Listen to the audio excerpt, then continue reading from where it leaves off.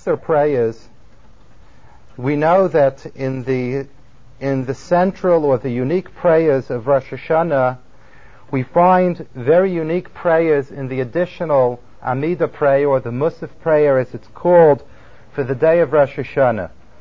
In that additional Musaf prayer for the day of Rosh Hashanah, we have, if we only study it, many of the themes of what Rosh Hashanah is all about. And there is an interesting structure within the Machzor, which is the holiday prayer book, that basically runs a structure which is described Talmudically as Malchios, Zichronos, and Shofros. Translated into English, verses that are brought from the Bible and from the prophets and from Scripture that describe God's kingdom on earth and God's relationship of king to his people. Zichronos are verses, again, in exact structure from the Bible, from Scripture, and from prophets as well, the exact same amount of verses as well, discussing God's connection to the world, His remembering the world, His saving the world in different situations, the aspect of God's remembrance and care for His world. That's called Zichronos. And then we have an equal amount of verses from the same sources, Bible, Scripture, and prophets, that deal with Shofros, that deal with all of the sources and all of the different places where we have the shofar mentioned in our literature and the significant points in our history where a shofar played a role. Beginning with the Akedah, the binding of Isaac, and the shofar that was present, or at least the sound of the shofar that was present at the mountain of Sinai, going all the way historically to the shofar of Mashiach, the call of the shofar, the call of the ram's horn that will usher in the Messianic era. And basically this structure of Malchios, Zichronos, and Shofros is a unique structure, 10 verses, split between the Bible, the Scriptures, and the prophets, 10 for Malchios, for the royalty verses, 10 for the remembrance verses, and 10 for the Shofros, for the call of the shofar concept. And this occupies a major part of the uniqueness of the Musaf prayer, the additional Amidah prayer of the Rosh Hashanah holiday. And what I'd like to zero in on is one particular phrase that finds itself as the introduction to the Zichronos, to the remembrance that God has for His world, those 10 verses. And it opens up and it begins in the following way. Zeh hayom, this is that day, Tchilas ma'asecha, the beginning of your workings, Zikaron l'yom rishon, and it acts as a commemorative day for the very first day of creation. Basically, the statement is saying that the day of Rosh Hashanah is the birthday of creation. Zeh hayom, it was this day so many years ago, Tchilas ma'asecha, that we saw the beginning of your workings, the beginning of your creation, and therefore this day is commemorative of that very first day. In essence, we can then say that Rosh Hashanah is being described in this verse as, number one, the beginning of God's ma'aseh, God's action with His world, the creative process with His world, and that Rosh Hashanah every year is, in a sense, a celebration of the birthday of creation.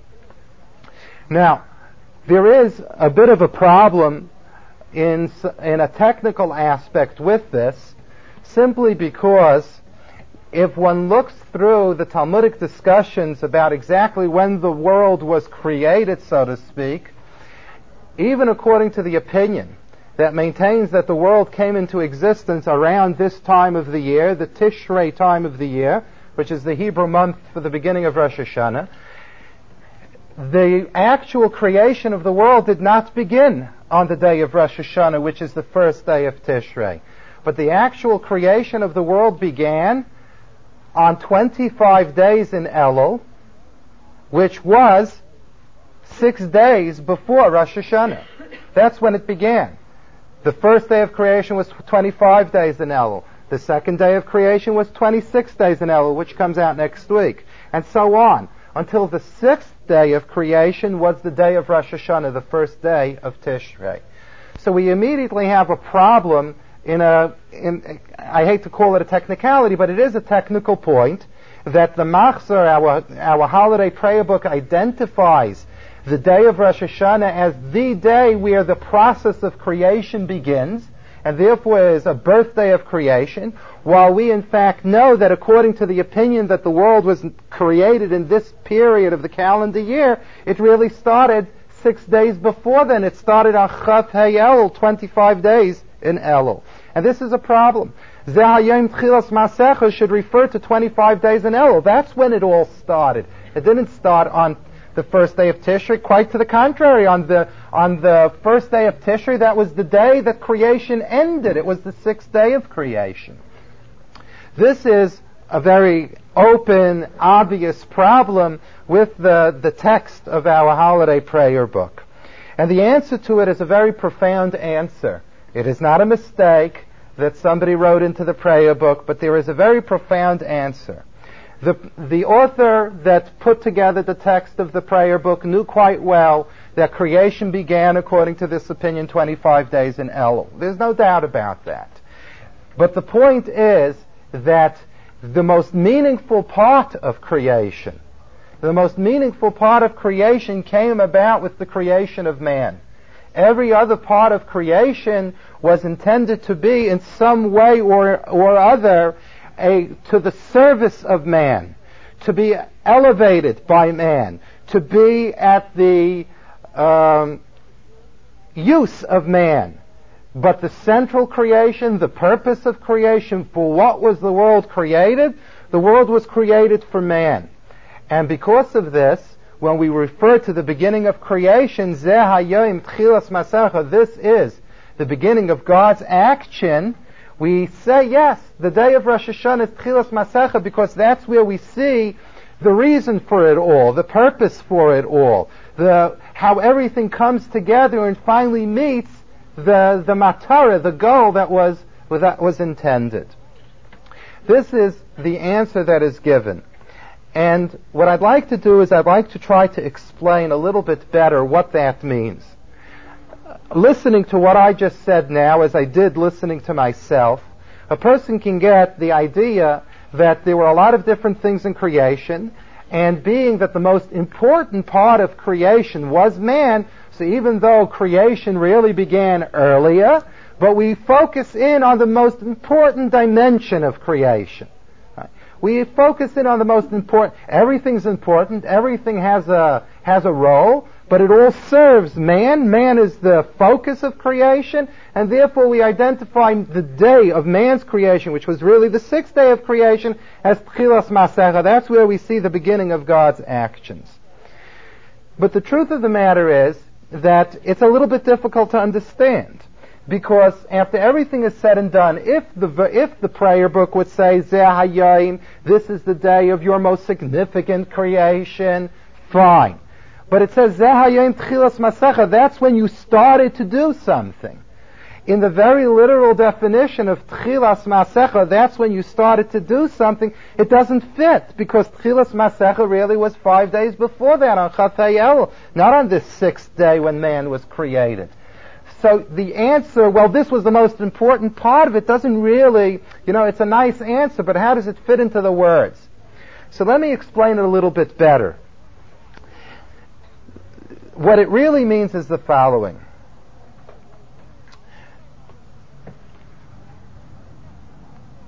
Tchilas Ma'asecha, the concept, this is the beginning of God's actions, does not mean the beginning of God's actions in the sense of when God started. But Tchilas Ma'asecha means this is the beginning of our awareness of God's actions. In other words, when we say Zeh Hayom Tchilas Ma'asecha, what we're saying is basically the following thing. We're saying that the ultimate purpose of creation, why all of creation was worth it, was for the fact that after everything is said and done, there would be a recognition on man's part of God. For a world to be created and man to remain in a total confusion and in total fog of the fact that there is a creator and that there's a purpose for creation and that there's a relationship of God to creation and a relationship of God to created being, if all of that would remain in a state of confusion and in a state of darkness, So then there is no tchilas ma'asecha, there is no real beginning of your workings. When the prayer book says the beginning of your workings, it means the following. God's workings are all geared. And the goal of all of God's workings are to be able to create a situation within which man grapples with a God awareness. So what the verse is now saying in the prayer book is, Zeh hayom tchilas masecha. When did that come down to earth? That there is a possibility to grapple and to reveal and to bring out the God awareness for which the world was created. Tchilas masecha, that function of the purpose for which the world was created, the God awareness, that was accomplished on Rosh Hashanah, on the very day of Rosh Hashanah. And this is really the reason why we know that there is, in every single day of the week, there is a song that we sing at the end of our prayers. Hashir shahalviyim hayu aimrim beveis hamikdash. The song that the Levites used to sing in the temple when we had a temple. And every day had a different song, and classically after our prayers, it's custom, it's not law, but it's customary to say that particular psalm that the Levites used to sing in the temple. So the Gemara says, Mahayu aimrim b'yom hashishi. What was the song that they sang on the sixth day of creation, on the sixth day of the week? So the Gemara says, Hashem Malach Geyus Lavesh. God is now a king, and he wears in exaltedness and in beauty his royalty. Now what's the connection of Hashem Malach Geyus Lavesh to the sixth day? The connection of Hashem Malach to the sixth day is this connection. God is a king over everything else in creation as well. But the point of the function of accepting God as king, striving for God awareness, seeing it, unraveling it, living with it unraveled in a state of awareness which accepts that relationship of God as a king to the world, that is something that occurred with the sixth day of creation, with the creation of man. So the concept of God awareness and God as king, that comes out with the sixth day of creation. Now, to say it even a little bit better, that it's not only a question of the function of bringing out God awareness, which would be accomplished by man, it goes one step further than that as well. And it goes to the extent of saying the following. The truth of the matter is that all of creation really recognizes its creator. That's the truth. It's not as if only man with his tremendous intellectual capacities has the ability to become aware of God and recognize the fact that God is creator. The truth of the matter is that there isn't a blade of grass and there isn't a living thing that doesn't have a sense of God as creator. And this is why the Talmud tells us that the entire creation sings. And the concept of the entire creation singing is really the excitement and the exhilaration that creation has in recognizing the fact that it is coming and it is being drawn from God as creator. And that sense of awareness creates a happiness and it creates an exhilaration which is expressed as shira, as song, that all of nature sings a song of God awareness. So the truth of the matter is that really all of creation is aware of God. But there is one aspect in terms of creation, in terms of God as king, that only man can serve that role. And what is it? What it is that the concept of a melech, the concept of a king, is not only a concept of who is a ruler. Sometimes you have rulers that are not called melech. They're called moshel. What's the distinction between a melech, a king, and a moshel, a ruler? What's the difference between a king, melech, and moshel, a ruler? The distinction is that a melech comes into his relationship as melech with his subjects because of the relationship with his subjects. There's an acceptance on the part of the subjects of this particular individual to be the melech. We accept you. We're aware of you. We like you. We want you. We want to be tied to you. We want to work for you. We want to have a relationship with you. That's melech. A melech is a melech by virtue of the power of the subjects that have made him melech. Hence the terminology, long live the king. Long live the king is not just a nice expression, but it really is the guts of what melech is all about. Moshel, on the other hand, which is ruler, is where a person can even impose his will and the way he wants to direct the situation, even against the choice of the people that he's subjecting to his rule.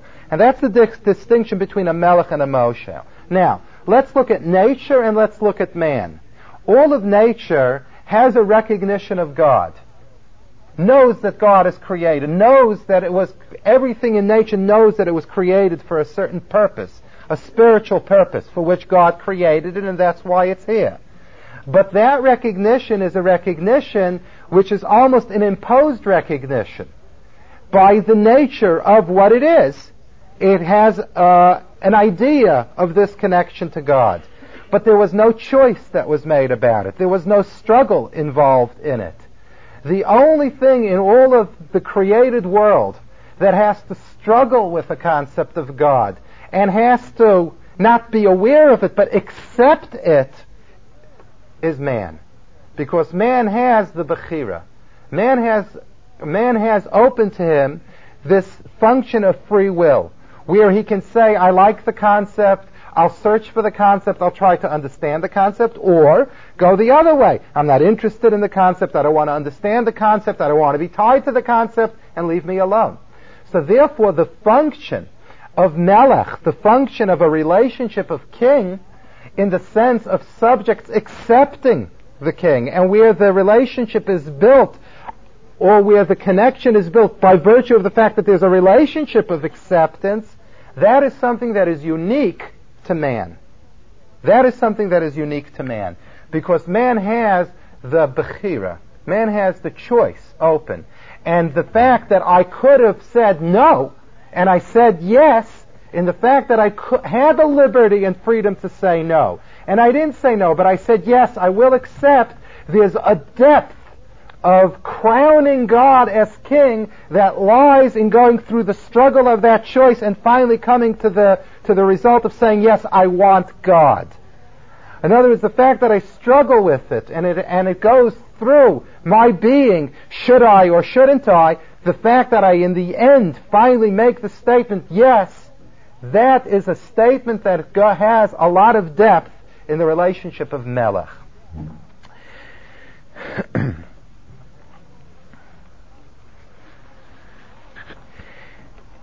So going back, as an introduction to what we're talking about this evening, Zikaron l'yom rishon. This is the day, the beginning of your actions, and it's commemorative of the very first day of creation. On the first level, what this is saying is the following thing. This is the day, Tchilas Ma'asecha, this is really the beginning of your actions, because this is the day that you created that which is capable of choosing and accepting the concept of God. That this day is unique in. All other days had things that were created and were the actions of God, but in order to make a statement of choice, crowning God, crowning the concept of the awareness of God, that wasn't in the first 5 days of creation. That was only made possible by the creation of man. The creation of man makes a dramatic statement about God as a melech in his world because of the struggles of man and man's accepting it. This is the first concept in Zeh Hayom Tchilas Ma'asecha. But let's go a little bit further. Let's go a little bit further and let's try to analyze this. So how are we identifying the day of Rosh Hashanah? We're saying that the day of Rosh Hashanah, when we walk into the day of Rosh Hashanah, we're trying to take a historical time machine back to the first Rosh Hashanah of creation. How would we imagine the day looked? What was the day all about? The day was a day in which God created that which made it possible the definitive statement of a relationship that's built upon man's acceptance of God. That's what the day of Rosh Hashanah is. In other words, the uniqueness of the day, the blend of the day. What God put into this day is, what did God put into the day of Rosh Hashanah, that day of man's creation? God put a blessing that man would have the ability to accept God and create a relationship with God to His world by virtue of His choice. That's what that day of... Everything else was nature, everything else was innate recognition.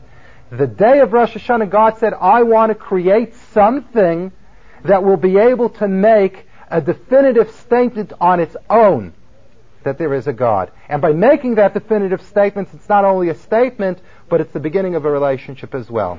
As God is a melech, because I've accepted that by my choice.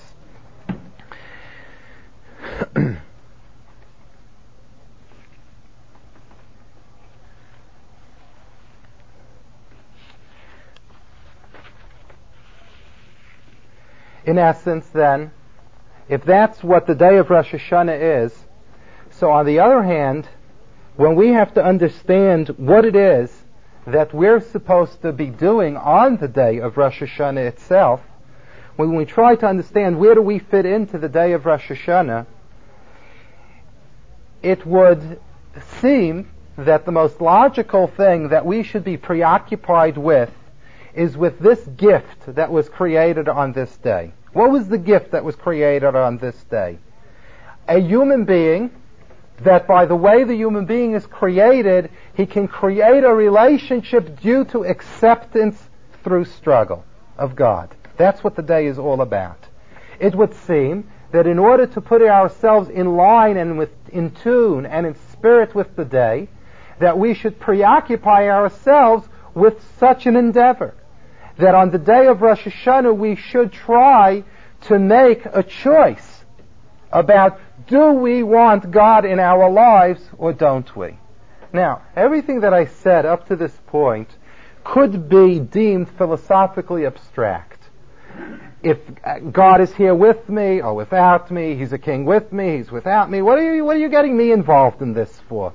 What do I have to get involved in this? But the truth of the matter is that that's precisely the point. The point is that no day of the year is different than any other day in the fact that God is God, and in the fact that God rules the world and that God is king of the world. There's no day that's different than any other day. But there is one day that is different in the sense that a gift is given to man, a power is given to man to know that this is a day that was created with one purpose in mind, giving man the gift of coming to God through accepting God. In other words, not that there's God in the world because God is in the world, it's a fact that God is in the world. But this is a day that God is in the world because God created the abilities on man's part to choose to accept God.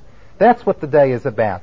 So therefore, when we talk about believing in God, not believing in God, is He here with me or is He here without me, that is all extraneous to the day of Rosh Hashanah. On the day of Rosh Hashanah, it's more of a personal question. Is God in the world for me? Not is God in the world, but is God in the world for me? In other words, is it something that has anything to do with me?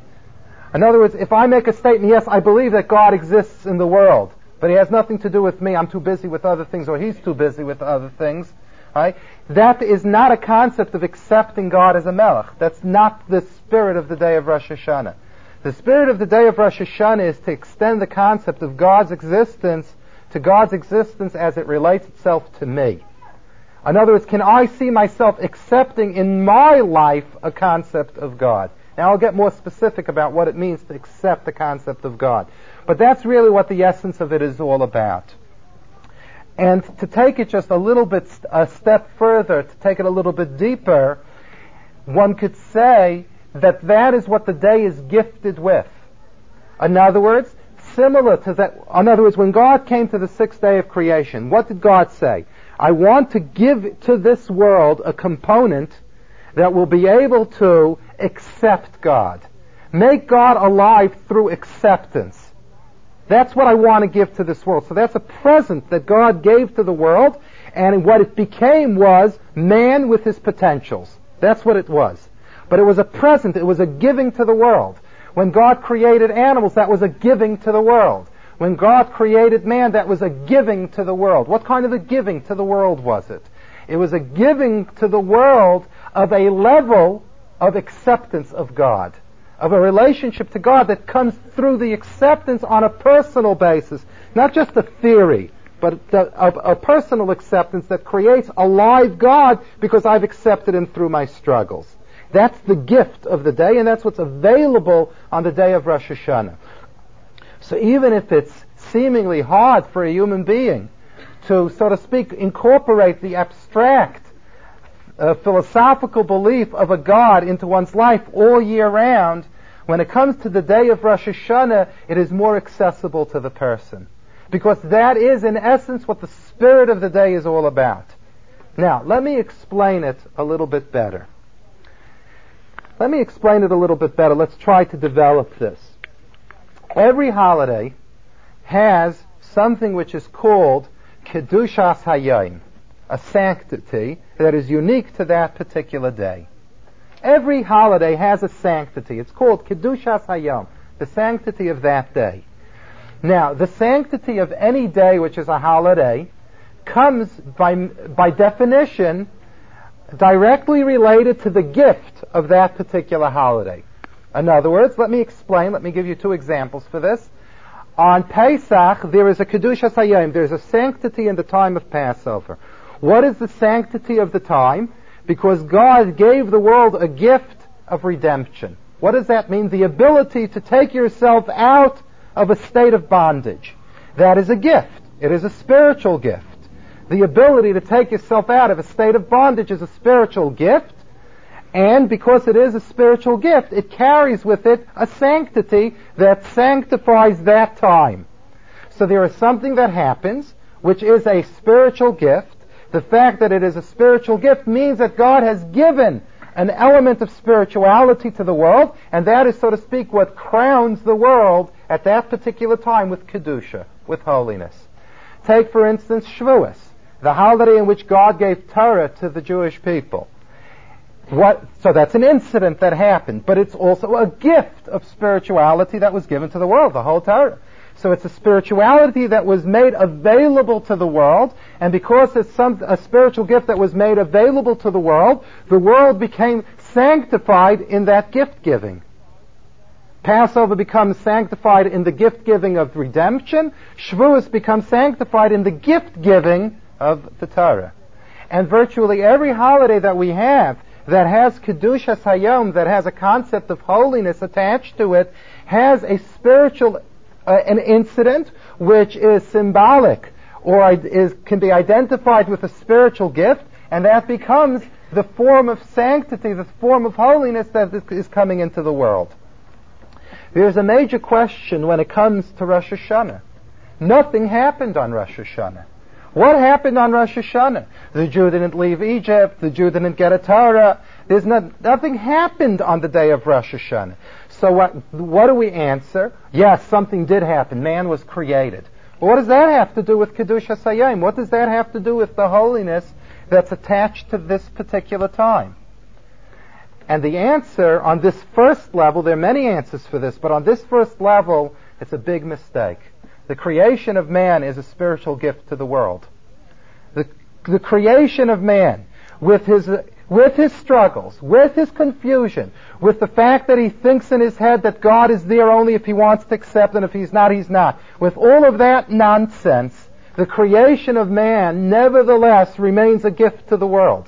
Because in the creation of man is the tension of should I accept or shouldn't I accept. And the fact that I do accept in the midst of a struggle bears proof to the fact that there is a new quality of relationship. There's a new quality of bringing God into the world that was made possible by the creation of man. By the creation of man, a level of God awareness, a level of a relationship of God to His world was made possible that wouldn't have been possible without man. So that means a spiritual gift was given by the creation of man. That spiritual gift sanctifies the time. And that's why Rosh Hashanah also has Kedushas Hayom. It also has a sanctity of time. So to put it in capsule form, in order to make it even more, so to speak, come to home for ourselves, how we relate to it, you want to know what the holiness of the day of Rosh Hashanah is all about. The holiness of the day of Rosh Hashanah is the gift of all human potential that God decided He wanted to give the world on that day. In that lies the holiness of the day of Rosh Hashanah. Now, this has many implications. It has a lot to do with the image that we have of ourselves as human beings. We figure often that we are human beings and God is God, and God sanctifies time, but how are we vehicles of sanctifying time? But that's what this is really saying. That the greatest gift that was given to this world, Tchilas Masecha, the beginning of God's creative process with the world, was the creation. The reason why, if you're familiar with how the prayers of an Amidah prayer go, the Amidah prayers of any Shabbos or holiday work in the following way. There are 3 blessings at the beginning, which are basically praise. There are 3 at the end, which are basically thanks. And then there's 1 in the middle on the holidays and on Shabbos, which deals with the theme of the day, the holiness of the day. Now, I mentioned before, listen carefully, this is not complicated, that there are 3 parts that are unique to the Musaf prayer. Malchias, making God as king. Zichronos, the remembrance of God with His world. And Shofros, the concept and the sources of the shofar, the sound of the shofar. Now, which one of these 3 is identified as the central theme by which the day becomes sanctified? The Melech concept, the remembrance concept, or the shofar concept?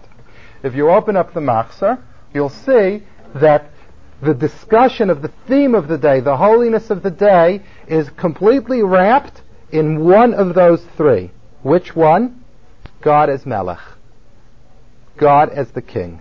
In other words, because God is a king, I know king means all kinds of horrible things to people, but what we're talking about in terms of king is having God because of an acceptance of Him as being a leader for me, as a guide for me. If we want to get it down to a little bit more realistic terms.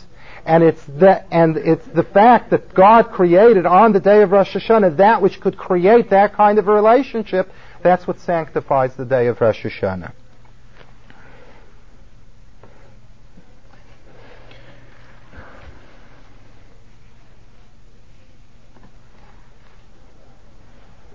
Now, just before we go any further in the discussion of what the day of Rosh Hashanah is all about, what does it really mean to accept God as king? What does it mean? Right? We've been talking about accepting God as king, a relationship with God, due to acceptance in spite of the struggles that I have. But what does it really mean? I mean, it's very easy to say, long live the king. I mean, and then go do what you want to do. But what does it mean to accept God as Melech? What does that mean, to accept God as Melech? Well, this is one of those things that are hard to swallow. But what it means to accept God as Melech means that I have the confidence that that which God has related to me in terms of how I should direct my life is what I should be accepting for myself in life. That's what it really boils down to. In other words, God is a director. God is telling me how I should live my life in terms of behavior, in terms of values, in terms of what is appropriate to do, what's not appropriate to do. And yes, it's not democratic. Somebody is telling me what to do. Right? Somebody is telling me what to do. And that's hard enough to accept, especially in the kinds of society and thinking that we have. But what accepting God as Melech means is that though I struggle with some of the directions, and though I struggle with accepting always being told what to do and what not to do and leave me alone, I'm mature and I'm an adult and I can make my own decisions, what accepting God as Melech means is I accept the direction that you're giving me. Yeah, I'm being directed. That's a statement for itself.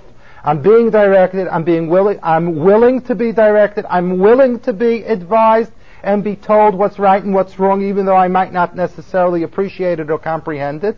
That all goes into what it means to accept God as Melech. The fact, again, it is not an abstract term of believing in God. Right? The abstract term of believing in God didn't need the creation of man. It didn't need man. The porcupines and the pigs and the giraffes and the ants and the birds and everything else has that level of acceptance of an awareness of God. The world didn't need man for that. What the world needed man was for this higher level of being able to accept direction, being able to take on and to accept the fact that God is a melech in my life, that He's a ruler in my life, that He's a director, and He's a guide in my life. That's what the concept of melech is all about. And it is not a mechanical relationship, because when we have to struggle with accepting this kind of direction, and we do accept it, right? And it's a process of accepting it. Sometimes I can accept part of it and not the whole thing, and some things yes and some things not. It's difficult. Right? It's not an easy thing. Right? But it's not mechanical. It's not a question of mechanics. How many things am I doing and how many things I'm not doing? But it is a definition of a quality of a relationship, a rapport with God. So the acceptance of God as a king is not just a technical question of how much will I do and how much won't I do. It's a question of a rapport with God. Accepting God as a part of my life. He's telling me, He's directing me, He's showing me the way. That's what the flavor of what this melech is all about. And ultimately, He's a melech for me, and I create a relationship with Him because I had a choice not to have that relationship with Him. And because I have the choice to have it or not to have it, and I chose to have it, that creates a relationship that could not be created in any other way. Because I had the choice. And because I came to the decision of choosing that way, that creates the relationship.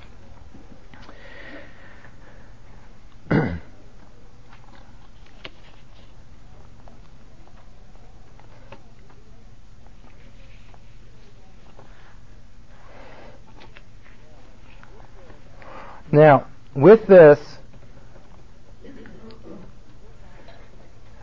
we move on to a second part. And the second part that we move on to is that there's another thing that is going on the day of Rosh Hashanah. The first thing that's going on the day of Rosh Hashanah is that in the same way that on that day of creation, so many years ago, God gifted the world with the ability to have that kind of a rapport by the creation of this thing called human being, man, there is yet another thing that's going on. And this is a concept in the repetition of the calendar. Every Rosh Hashanah that visits us, God makes the same statement to His world. In other words, just like we have a concept that every Pesach there is a quality of redemption that visits the world, and that's why we say that Pesach we went out of Egypt, and in Pesach time we will finally come to see Mashiach. Similarly, when it comes to the time of Rosh Hashanah, it's also an identical concept. The same way that the very first time that God created the world, God was blessing the world with a gift of the ability for man to have a rapport with God that was based on the fact that he chose to have the rapport. Every year, God looks at His world and says, I want a world, and I want a rapport, and I want to be a melech, and I want to be accepted. In simple English, the theme of what goes out of God's mouth on the day of Rosh Hashanah is, I want to be accepted by man through his struggles. Now, this I want to be accepted by man through his struggles is not an egotistical need of God, but it is a statement of what God wants so that the world should be able to reach the state of blessing that God had intended for the world. But every time when Rosh Hashanah comes around, God, so to speak, reviews that goal that He wanted for the world. The same way that when I created the world, and on this day I made that which could create a rapport with me. Again, when Rosh Hashanah comes, God looks at His world and says, I want that rapport. I want to be accepted as a melech. And here we come to a very fascinating concept. Because if what is happening on the day of Rosh Hashanah is that God is saying the following thing, I want a rapport with man. I want man to develop a rapport with me. That's what I want on this day. This is what the day means to me in God's language. So when we stand, quote unquote, on Rosh Hashanah in a day of judgment, what are we judged for? What we're judged for is how sensitive are we to this concept of a rapport with God. That's what we're judged for. See, I'm talking about a birthday of creation, a gift to the man, a rapport with God. What does this all have to do with the day of Rosh Hashanah being a day of judgment? But they are interlinked. They are interlocked with each other. Being that the day of Rosh Hashanah is a day in which God says, I want man to accept me. I want man to develop a rapport with me of this nature. That is precisely what man is judged for. Is he sensitive to that statement of God on the day of Rosh Hashanah? Now, when man is judged in this way, the man is judged on two levels. He's judged, what did he do in the past year, as a statement of a keen interest for a rapport with God. That's one way he's judged. He is also judged, what has he committed himself to on this day of Rosh Hashanah into the future in terms of a rapport with God. Now here we come to a fascinating concept which I'm not going to go through. It's too lengthy to go through to prove it. But basically what the day of Rosh Hashanah is, what have you done in terms of my statement of make me melech? In other words, make me a melech in your life. In other words, God is saying, make me a king in your life. And the person is judged, did you make me a king in your life or not? He's judged for his past, but he's also judged for his plans for the future. One of the interesting qualities of Rosh Hashanah is that even if a person could not prove on the day of Rosh Hashanah that he believes in the statement, I want you as my king, based upon what happened in the past year, but if on the day of Rosh Hashanah he comes to grips with the fact that, yes, this is what I need in my life, and I want once and for all that God should demonstrate His kingdom to me and show me the direction that I'm looking for, even if in the past year He did not say, God, I want you to be my king, he will come out of the day of Rosh Hashanah meritorious. Why? This is not really the reason why, but if we would want a way of remembering this rule, that it's not the past that is the crucial, but it's the present and the future commitment of God as king in my life that's central, is because on the first day of creation there was no past. It was all looking to the future. And because on the very first day of creation, the whole focus of God's relationship was based on the future, there is a concept in Rosh Hashanah that even if I can't prove on the day of Rosh Hashanah that I did anything in the past year that was a statement, God, I want you as king in my life, but if on the day of Rosh Hashanah I can say, but from now on I need you in my life and I want you as a king in my life, that is sufficient for the person to be able to be Yaitze Zakai B'din, that he can go out of the day of Rosh Hashanah in a meritorious fashion. It's quite different than all of the greeting cards that we have for Rosh Hashanah. The greeting cards that we have for Rosh Hashanah talk about health, life, happiness, success, but that's not what Rosh Hashanah is all about. What Rosh Hashanah really is all about is man understanding that he needs a direction, he needs a leader, he needs somebody to give him direction. He wants a king. In other words, he wants leadership in his life. And he wants God to be that leadership in his life. That's what Rosh Hashanah is about. In the midst of wanting God as leadership in my life, come all of the blessings that I need in order to perform that which a loyal subject has to perform in God's kingdom. But the central theme of Rosh Hashanah is to prove my rapport with God. The rapport of the day of Rosh Hashanah is leadership. The need to recognize God leadership in my life. That's what the theme of the day is. Once I recognize that, all of the blessings come with it because I'm a loyal subject that deserves all of the blessing that comes with it. But the central theme is not a sophisticated way of getting everything on a shopping list. That's not what the day of Rosh Hashanah is. The day of Rosh Hashanah is man understanding the unique function that he has as a human being in being able to develop a rapport with God. Precisely not because things are simple to him, but precisely because things are difficult for him. And precisely because things are a struggle, and I opt to the way of asking for God to direct me in my decisions. Another part of this is that on the day of Rosh Hashanah, I might not be able to prove that as a single individual I fit into the formula of make, I want you as my king. But I could prove it as being part of a greater community. Let me explain this, because this is also fascinating. What this means is as follows. A person stands in front of God, and God says, listen, I don't want to know anything about anything else. I want to know about you. Do you, for yourself, personally, do you see me as any central figure in terms of direction in your life? And God looks over his past year, pretty miserable. Doesn't seem to have any kind of focus on God being a leader in his life. What's his plan for the future? Also pretty unclear. Sometimes it's possible that if God looks at the person just as an individual, he can't prove himself on a personal basis. God, I want you as a king in my life. But sometimes, and this is something which is very interesting, and it should be a source of comfort to us, sometimes God will look at the person and God will say, yes, but this person is involved in his community. And in a community-related way, he wants God in the world. In other words, in his own personal life, he still has struggles. And it's not so simple that he's ready yet to make the statement, God, you be the leader. We want you here. Right? But if the person, as part of a group, functions as, yes, we want you here, a person can be Yaitze Zakai Bedin that way too.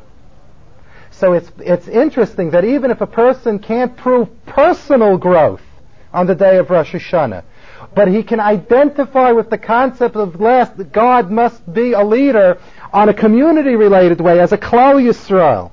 In other words, in terms of community, we want concepts of God. Even though on a personal basis I'm still struggling with it, that's also something that a person can use. And this is why great Hasidic masters stressed that on the day of Rosh Hashanah, a person should never plead his case as an individual, but should always try to plead his case with his commitments to his community. Because as an individual, it's sometimes very, very hard to prove one's case that one has really gotten that. Now, it doesn't end by being involved in your community and forget about personal growth. But if I can start, at least with a concept of accepting God somewhere within the parameters of my behavior, if it says it's related to the community, that's a place to start.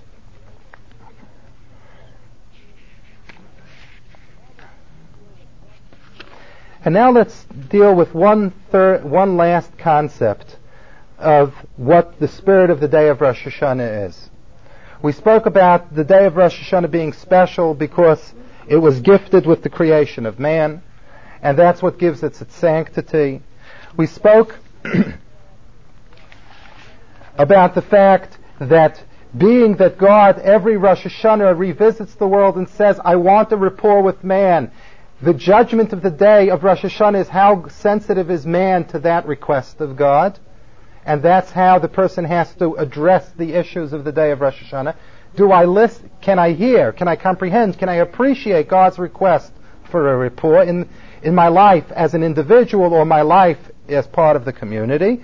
And then there is a third part, a third concept to it.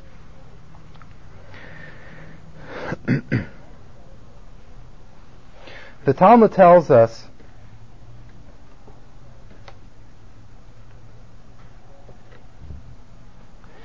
that all through creation, Kol Bria Shenivra, that every single thing that was created became Masa Nivra, it was created in a full perfect state. The first things that were created, they weren't born, but they were created, became Masan. And the Gemara adds another thing, and the Gemara says, L'da'ata nivre'u. What does that mean, L'da'ata nivre'u? It means that God, when He created every single thing, created it with a will for it to function along the lines that it was intended for when it was created. In other words, when God created everything, in other words, it wasn't as if God creates something but the thing itself inherently doesn't want to be here. Part of the definition of the creation of life is the desire to live, the desire to value life. And when God created life in this world, L'da'ata nivru means that each thing that was created with an innate appreciation of its existence, which means an innate appreciation of the reason for which it was brought into being. That is a part of the creation. That is not something that you learn in school or you listen to a sermon. That's part of the quality of the blessing of life.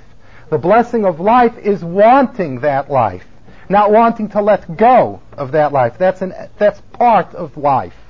And when God created man, He created man also in a way that man wants life in the most central way that life was intended. L'da'ata nivru, they were created, so to speak, with their agreeing to it. What does that mean, with their agreeing to it? How do you agree to something before you're created? You can't agree to it until after you're created. What it means is that there was an innate quality of wanting what I am going to be that was put into my very being. I want what I am. I want what I was intended to be when I was created. There's an innate, in other words, my attachment to life is an attachment of wanting to be that which I was intended to be when I was created. This is how everything was created. If this is true, so when it comes to the day of Rosh Hashanah, we have yet another interesting quality in the day of Rosh Hashanah. When the day of Rosh Hashanah comes around, it's not only that God says, I want a rapport with man, and I want man to accept me as Melech, but the other side of the coin is also true. That on the day of Rosh Hashanah, just like on the day of Rosh Hashanah so many years ago when the first man was created, what was created with man? What was created with man is also the want on man's part to be created the way he was created. I'm happy with the fact that I was created. I'm happy with the life that was intended for me. The day of Rosh Hashanah has that blessing on man's side as well. In other words, the same way that we said in the part 2, that the same way that God says on the day of Rosh Hashanah every year, I want man to accept me as Melech, and then the question becomes, is man listening to the call and he's judged for that call? It's not a one-sided thing on the day of Rosh Hashanah. In the same way that every Rosh Hashanah there's another voice coming and saying, please accept me as king for the goodness that I want to give you, there is also another quality in the day of Rosh Hashanah on the other side, which is that the same way that on the day of Rosh Hashanah man was created with the delight of being happy that he was created for what he was created, every Rosh Hashanah, deep, deep down in the human being, there is a delight with what I was intended to be when I was created. I'm happy with that. I can make terms with that. I can make terms with that. And that is a very significant thing. It is a significant thing because essentially what it creates in the human being is the ability to be able to make a new choice. In other words, the fact that God says on every Rosh Hashanah, man, please accept me, let's have a rapport, that itself doesn't necessarily make any change in man's decisions. But the fact that on the day of Rosh Hashanah, the same way that on the first Rosh Hashanah man was created, and not only was he created, but the delight of being alive was created, not only to be alive, but to be alive in the way that God intended man to be alive, that same gift, it really exists for man every Rosh Hashanah. I can make terms and I can be happy being what I was intended to be by God. There's a happiness in my own creation. I can accept my creation. I can accept my being. if that's a quality that's in Rosh Hashanah, that automatically tilts my ability to be able to choose better. Because what essentially happens is that in all the choices that we make, let's say they're negative choices, what we're really doing is, besides there being negative choices, we're also resisting what we were intended to be when we were created. We're with rationale, or with resentment, or with hatred, or with anger, we're really saying, I don't want to be what I was intended to be. When the day of Rosh Hashanah comes, there's an element in the day of Rosh Hashanah that says, be what you wanted to be, what you were created to be. And you can be happy with it. You can be happy with it. If that's the element that's in the day, it automatically gives me a source of inner strength to make better choices. To make choices that are closer to what I really am as a human being. It's a higher level of Bechira.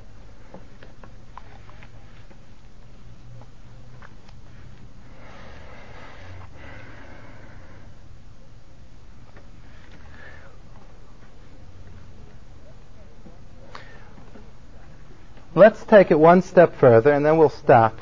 Let's take it one step further in terms of a practical example. The implication of the last statement that I made is that at a given point in time, when man was created, particularly, there was a certain happiness with being created with the neshama that I was created with the purpose and with the role and with the relationship. And then what happened was that man slowly went away from that created state. In other words, from the beginning of his creation, there was, so to speak, a way that man was able to reconcile happily with the fact that he was created with the neshama. I'm happy with my creation. That means I'm happy with the fact that I was created with the neshama and everything that goes along with neshama.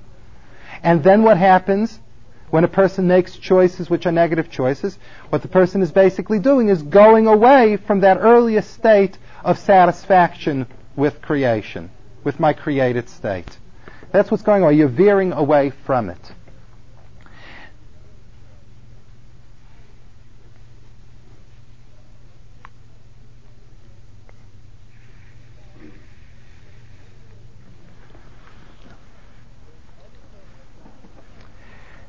In every person's life, there are also similar situations. There are situations in a person's life, no matter where we start off from, no matter what our environments are, that there's a certain amount of basic goods and basic parameters that we have. By virtue of where we were created, there are certain parameters. And then, through our choices and through our processes, we change the whole scenario. And we can't point to God and say, the person that I am, with all of my drives, with all of my impulses, with all of the habits that I have today, this is all the exact state of creation when you brought me into the world. We would love to say that to God so that we'd be off the hook. But it's not that way. Every person is created in a certain stage, and that's his created state, and there's a certain amount of peace with the state that I'm in, for better and for the opposite, for both sides of it. But man doesn't stay in one place. Man then begins to move out into areas that could quite conceivably were areas that originally were clean areas, untouched areas, not hurt areas, not tainted areas. And you go out into those areas and you make a big mess. And then you say, well, it's all your fault, God, because you gave me the negative inclination, and so on and so forth. It's really not like that. Every person is created with a ladatan, with a certain happiness with their state. And then they make changes and modifications with it. And this is something that we have to think about, because for the Yetzer Haras that we're created with, and the shortcomings that we're created with, and we didn't make the changes from the original created state, there is a certain amount of leniency there. But when we go out on a limb and we go beyond the created state, and we develop new states that were never the state that we were born into, those are the states that we seriously have to answer for. Those are the states that we have to deal with much more seriously. To put it all together, to try to get a little bit what the concept of Rosh Hashanah is all about, really what Rosh Hashanah boils down to is a very simple, yet a very moving concept. And that is the belief that a human being has that they are a significant part of creation and they are a significant part in God's world. The fact that the day of Rosh Hashanah is a day in which God gave a spiritual gift to the world, which is called man, and if you go over to any person and you tap him on his shoulder and you ask him, what are you celebrating on the day of Rosh Hashanah? Your answer should be, I am celebrating my creation. I'm celebrating the fact that God created me and what I can be by the fact that God created me. That's what the day of Rosh Hashanah is. Quite different from what we usually think it is. The judgment of the day is to the extent of how much do we appreciate and how much do we understand that significant role. But it really starts at a very critical line. In other words, a person, for instance, let me give you an example of what I'm saying. A person that comes along and says, what I do and what I choose has absolutely no relevance or importance. I'm a nothing. God is great, God is awesome, God is everything, and I'm nothing. And my choice is, I'm a speck upon the horizon, and I'm insignificant, and what difference does it make? A person with that kind of an attitude is completely misaligned with Rosh Hashanah. Because the whole celebration of Rosh Hashanah is celebrating one's creation. It's celebrating one's creation in terms of what God gave me, and I'm happy with what God gave me. I'm happy also with the fact that God is saying, there's a rapport that I'm waiting for. There's a rapport that's able to be created through you, and I'm waiting for that. So it's really a celebration of the significant role that man can